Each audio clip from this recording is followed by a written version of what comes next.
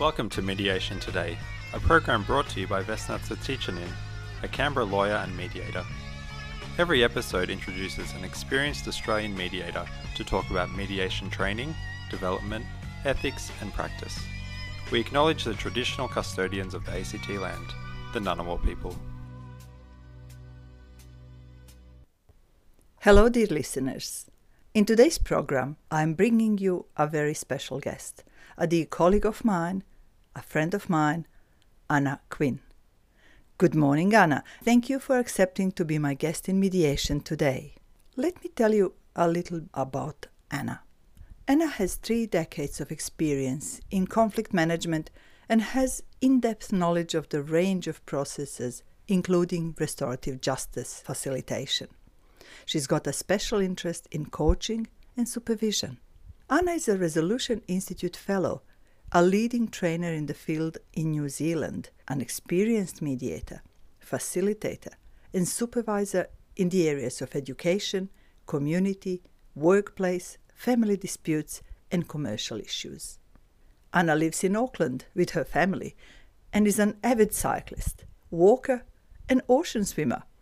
I hope to touch on each of these towards the end of our interview. Let me start with asking Anna about her entry into the mediation field.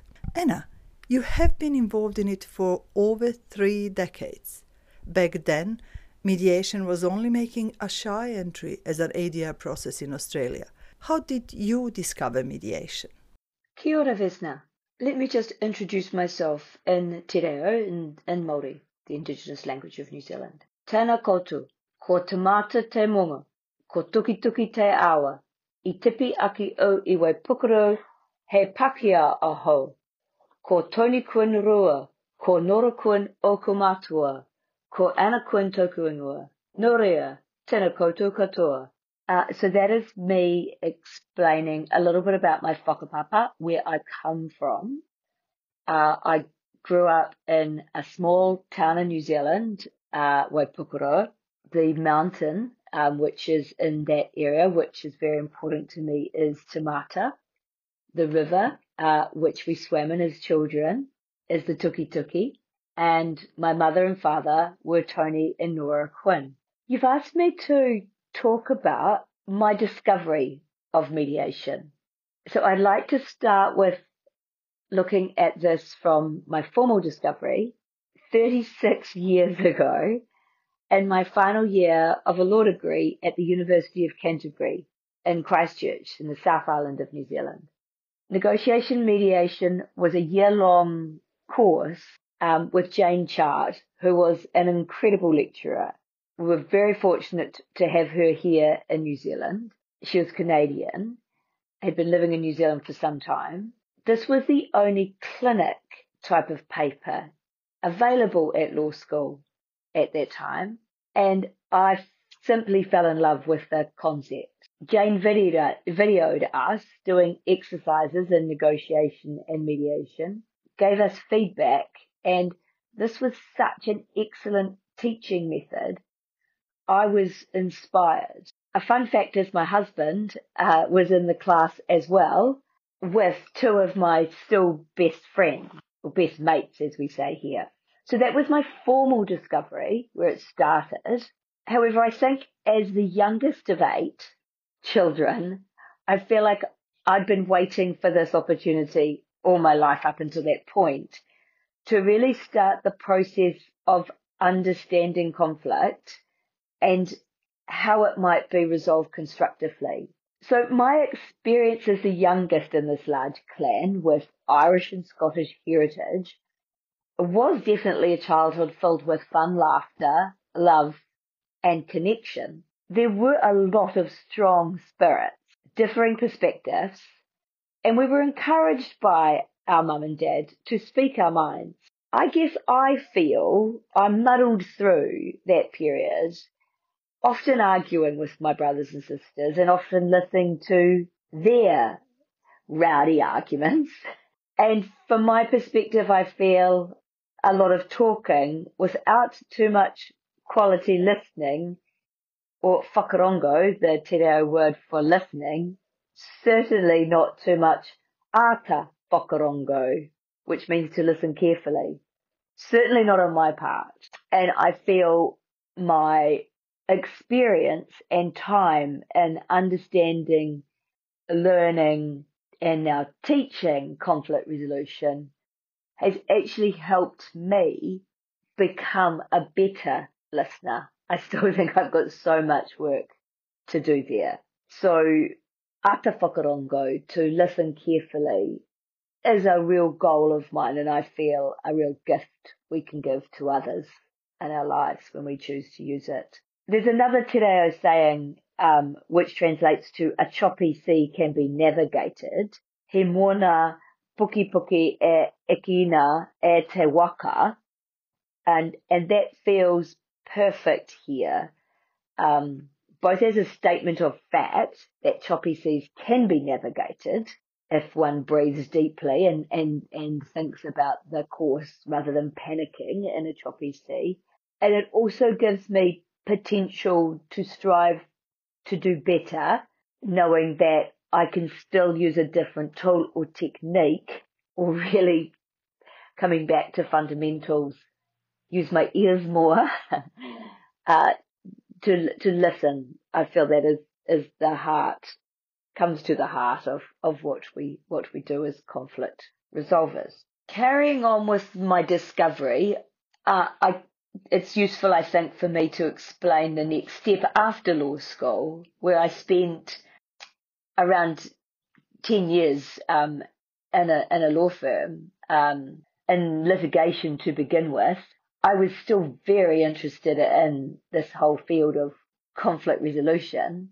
At that stage, which is now called a dispute resolution department in most law firms in the world, it was definitely a litigation department. And I was writing pamphlets about the use of mediation and dispute resolution, using my negotiation skills a lot. I worked for 3 years and then travelled and returned from London to Auckland, encouraged the firm I was working with to send me to Australia, where the Harvard mediation program had come to Australasia for the first time. That was in 1994, and I was very, very fortunate to be one of 5 people from New Zealand on that course. There were a lot of judges and QCs and very high profile people in Australia starting to talk about mediation on that workshop.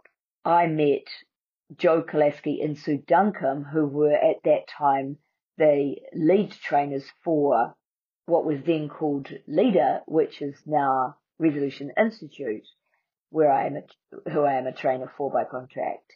Joe and Sue were incredible mentors to me and took me under their wing.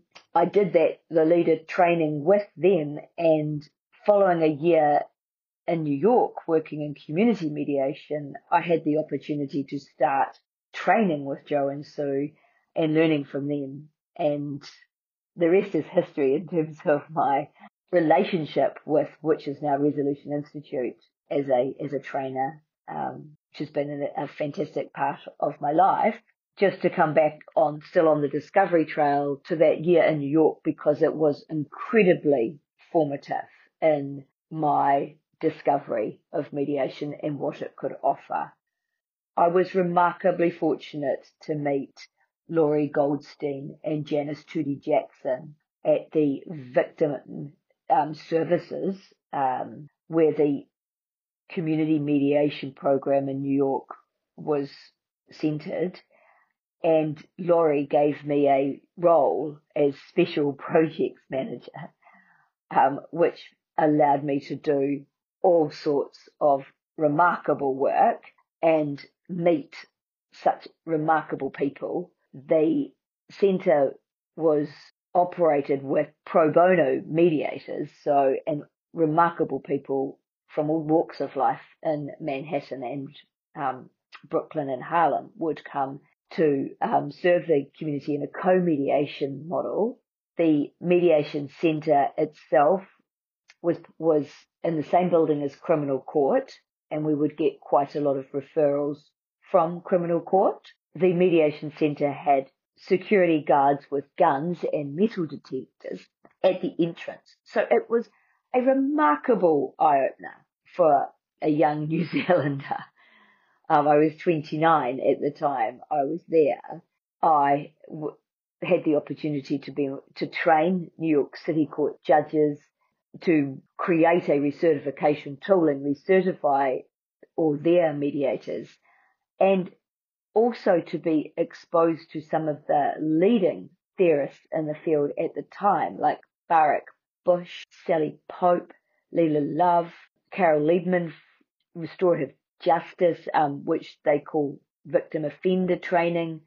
I had the opportunity to participate in that as well. All of these remarkable trainers would offer their time and expertise to the Mediation Centre and its pro bono mediation cohort and its staff, to give back, and those were amazing opportunities that I had there, and gave me such insight and learning.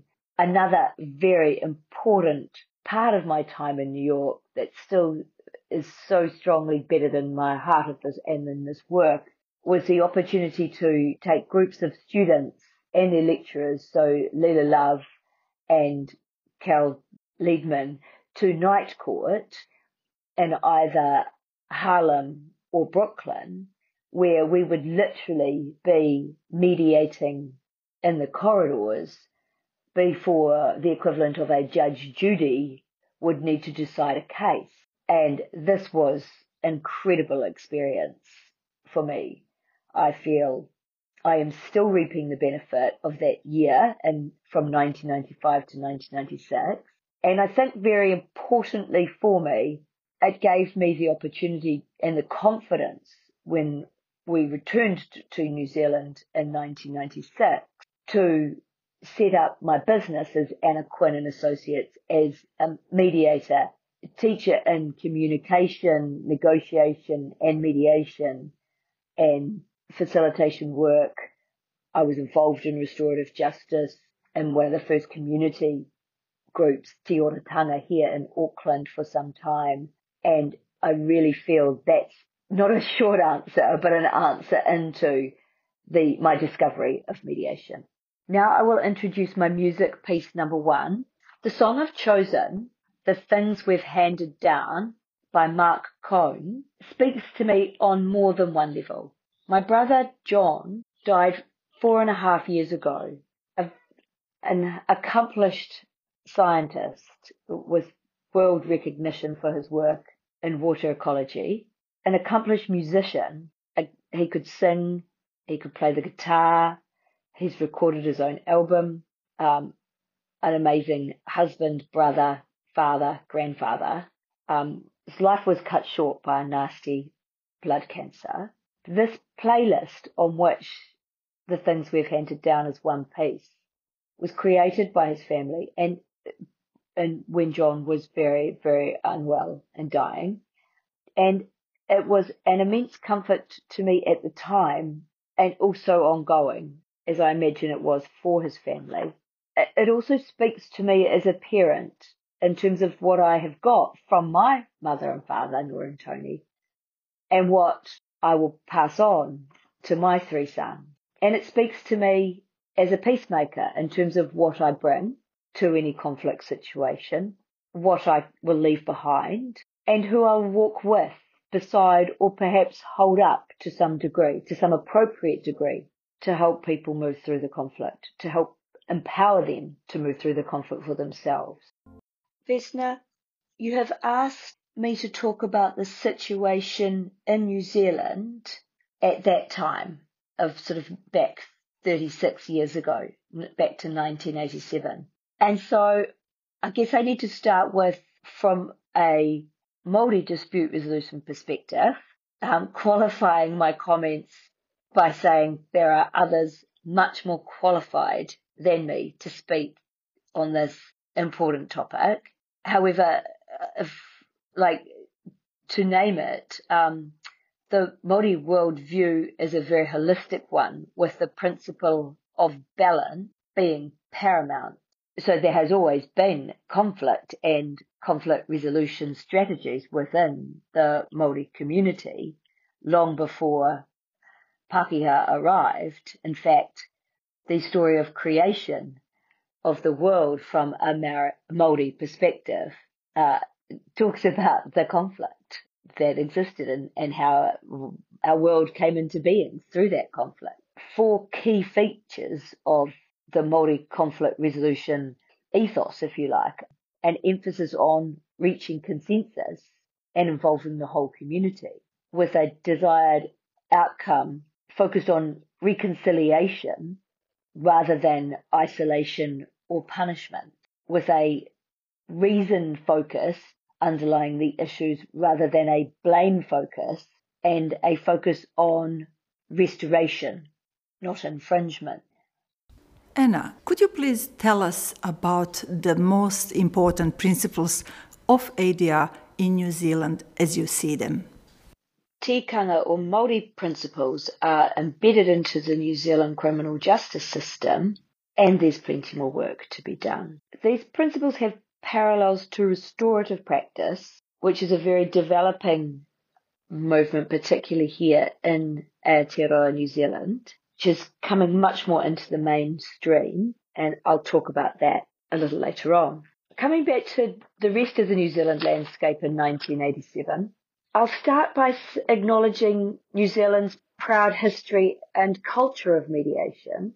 It's a much more straightforward system to explain compared to Australia, Vesna, because we have a unitary system as compared to the federal system that you have in your country of residence. We have a small population and a history of openness to fresh ideas.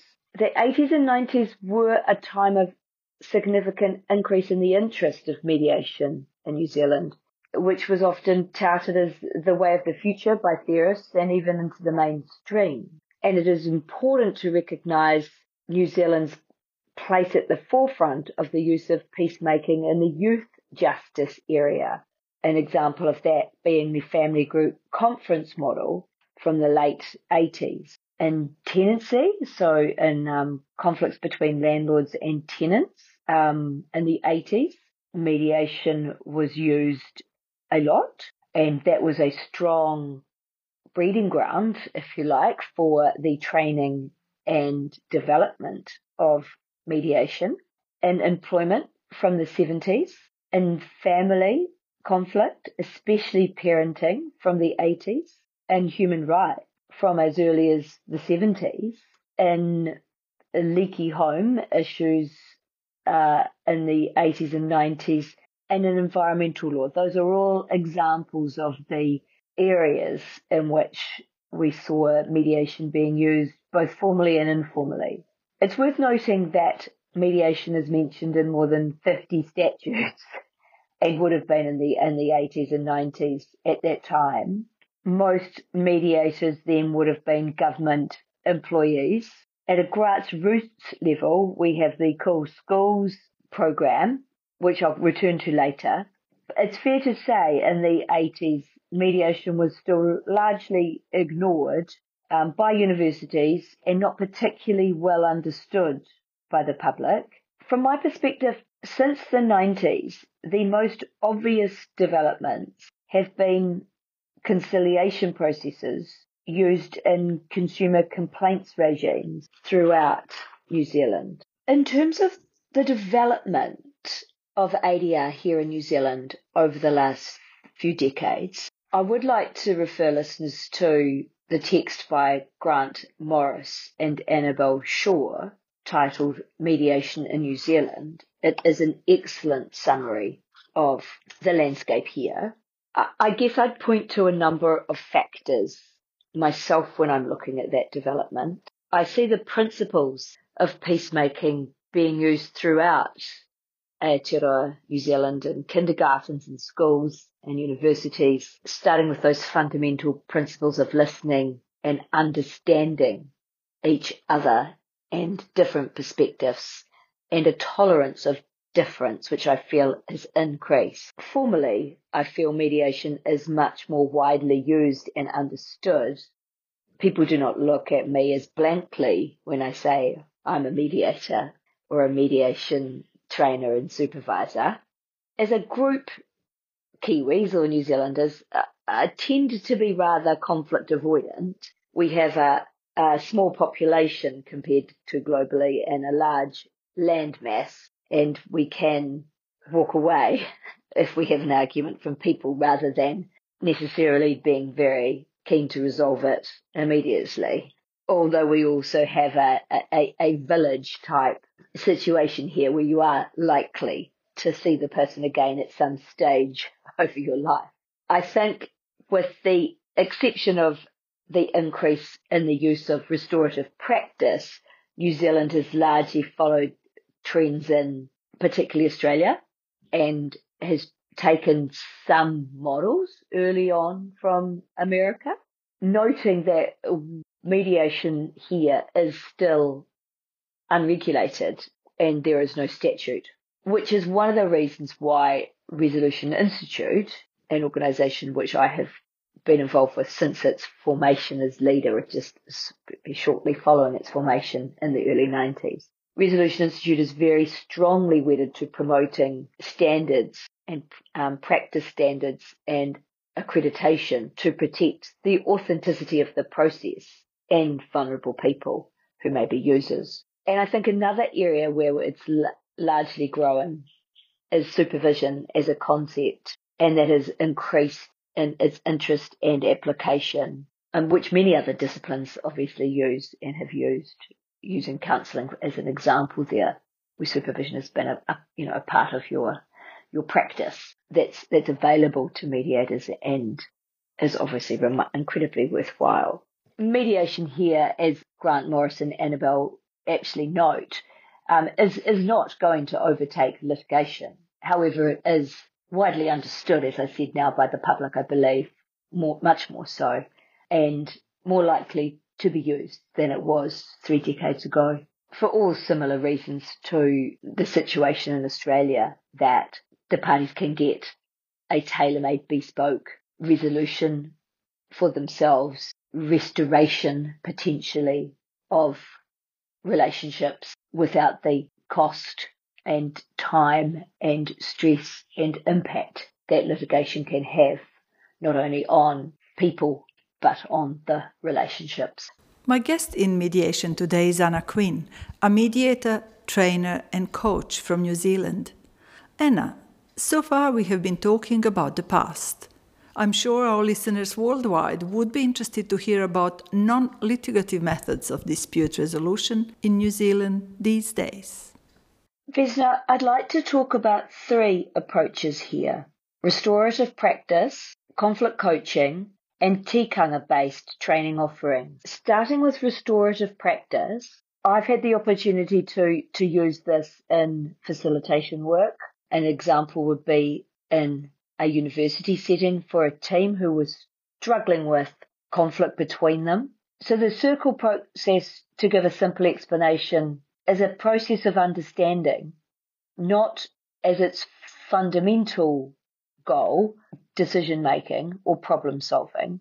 These matters can flow out of the session, but it's not the key focus. The key focus is we assume there is a universal human wish to be connected, and that understanding is a fundamental part of that connection, providing an opportunity to really listen, ata whakarango, to each other, and a focus of recognising the impact of our behaviour on others. This is a facet of conflict restoration that has huge potential in workplaces, in schools, in cities, in the world. And it is definitely a growing area here in New Zealand. Tying in with that is the collaborative practice, which I know is growing in interest in Australia also. Moving on to conflict coaching, one-on-one coaching with a party or a person in conflict. The conflict coach helps a person consider what is happening, what choices they have, what the impact of their own behaviour may be on the conflict, and it provides very important work for the current conflict and beyond.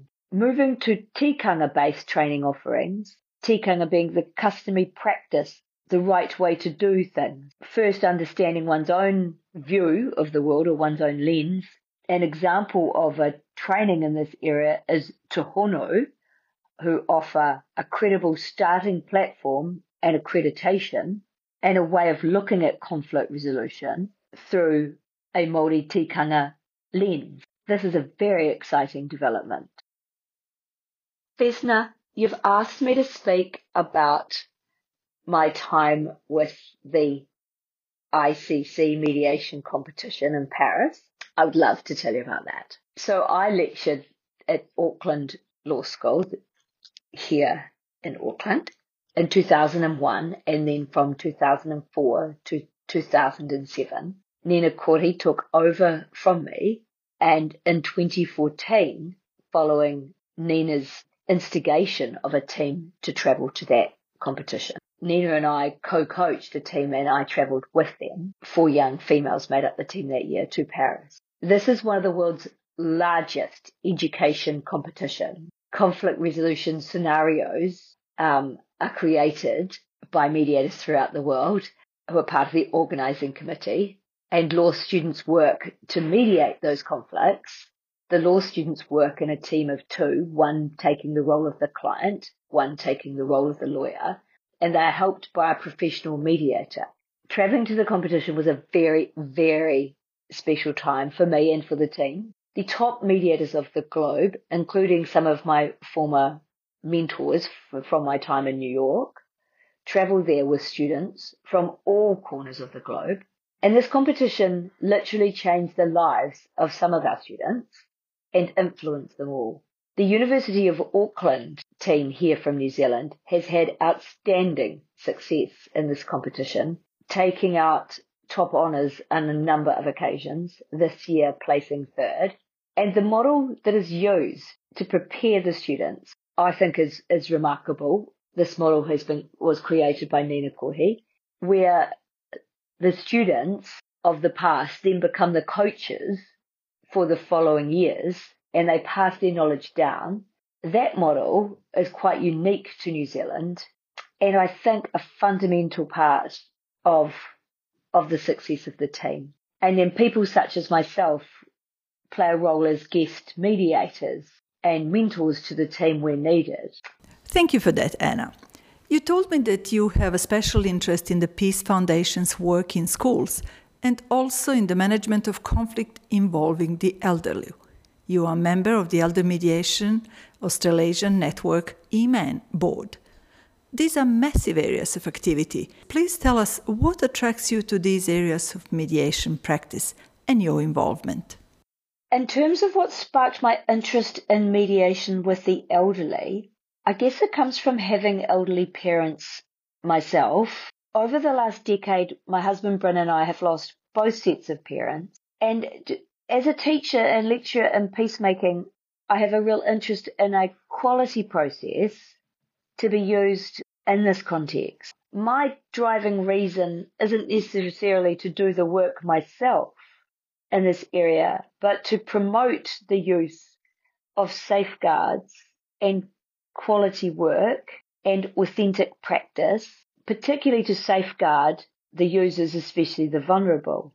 I had met Dale Bagshaw, our Australasian guru in this area, at a Resolution Institute conference in around 2011 or 12, I think, and I was fortunate enough to attend one of his early workshops on elder mediation in Adelaide in 2015, and was very grateful to the opportunity to be a support trainer with Dale when we brought that workshop to New Zealand and the following year after that. For the end, I'd like you to tell us about your favorite pastimes. My husband is a keen cyclist too, and we walk a lot together. What tracks would you recommend to those interested in cycling and walking around New Zealand? So there are so many wonderful places to cycle here in New Zealand. I would recommend the Tour Aotearoa, which my husband and I have done twice, which is the length of New Zealand from Cape Reinga in the far north through to Bluff in the far south. It's 3,000 kilometres, and takes somewhere between, well, for us, around about 3 weeks, just under 21 days. However, if one isn't interested in that challenge, 90 Mile Beach, which starts at the top at Cape Reinga, is a stunning bike ride. The timber trail in the middle of the North Island is beautiful. The Whanganui River is a remarkable place to ride, and the ride finishes and you catch a jet boat, and that's also very thrilling. The West Coast Wilderness Trail is remarkable. The Lewis Pass, the Haas Pass, Danzies Pass. In Wanaka, there are remarkable cycle paths. The Kopeko means to wander to and from. That is a mountain bike ride which takes around a week from the east coast of the North Island, from Gisborne through to New Plymouth on the west coast. The Alps to Ocean, which is in the South Island, remarkable, stunning, beautiful. The Lake Dunstan Trail in the South Island around Clyde to Bannockburn, stunning. There's a few of my favourite cycling trails in New Zealand. Now, on terms of trekking, we are full of fabulous walks. I have trekked Nepal on 2 occasions, the Langtang trek and to base camp, and I have walked the Inca Trail in Peru. Many of New Zealand great walks still await my feet. But there is time. Dear listeners, this was Anna Quinn for you, a mediator and a lot of other things from New Zealand, a dear friend and dear colleague. Anna, thank you again for being my guest. Thank you, Vesna, for this opportunity.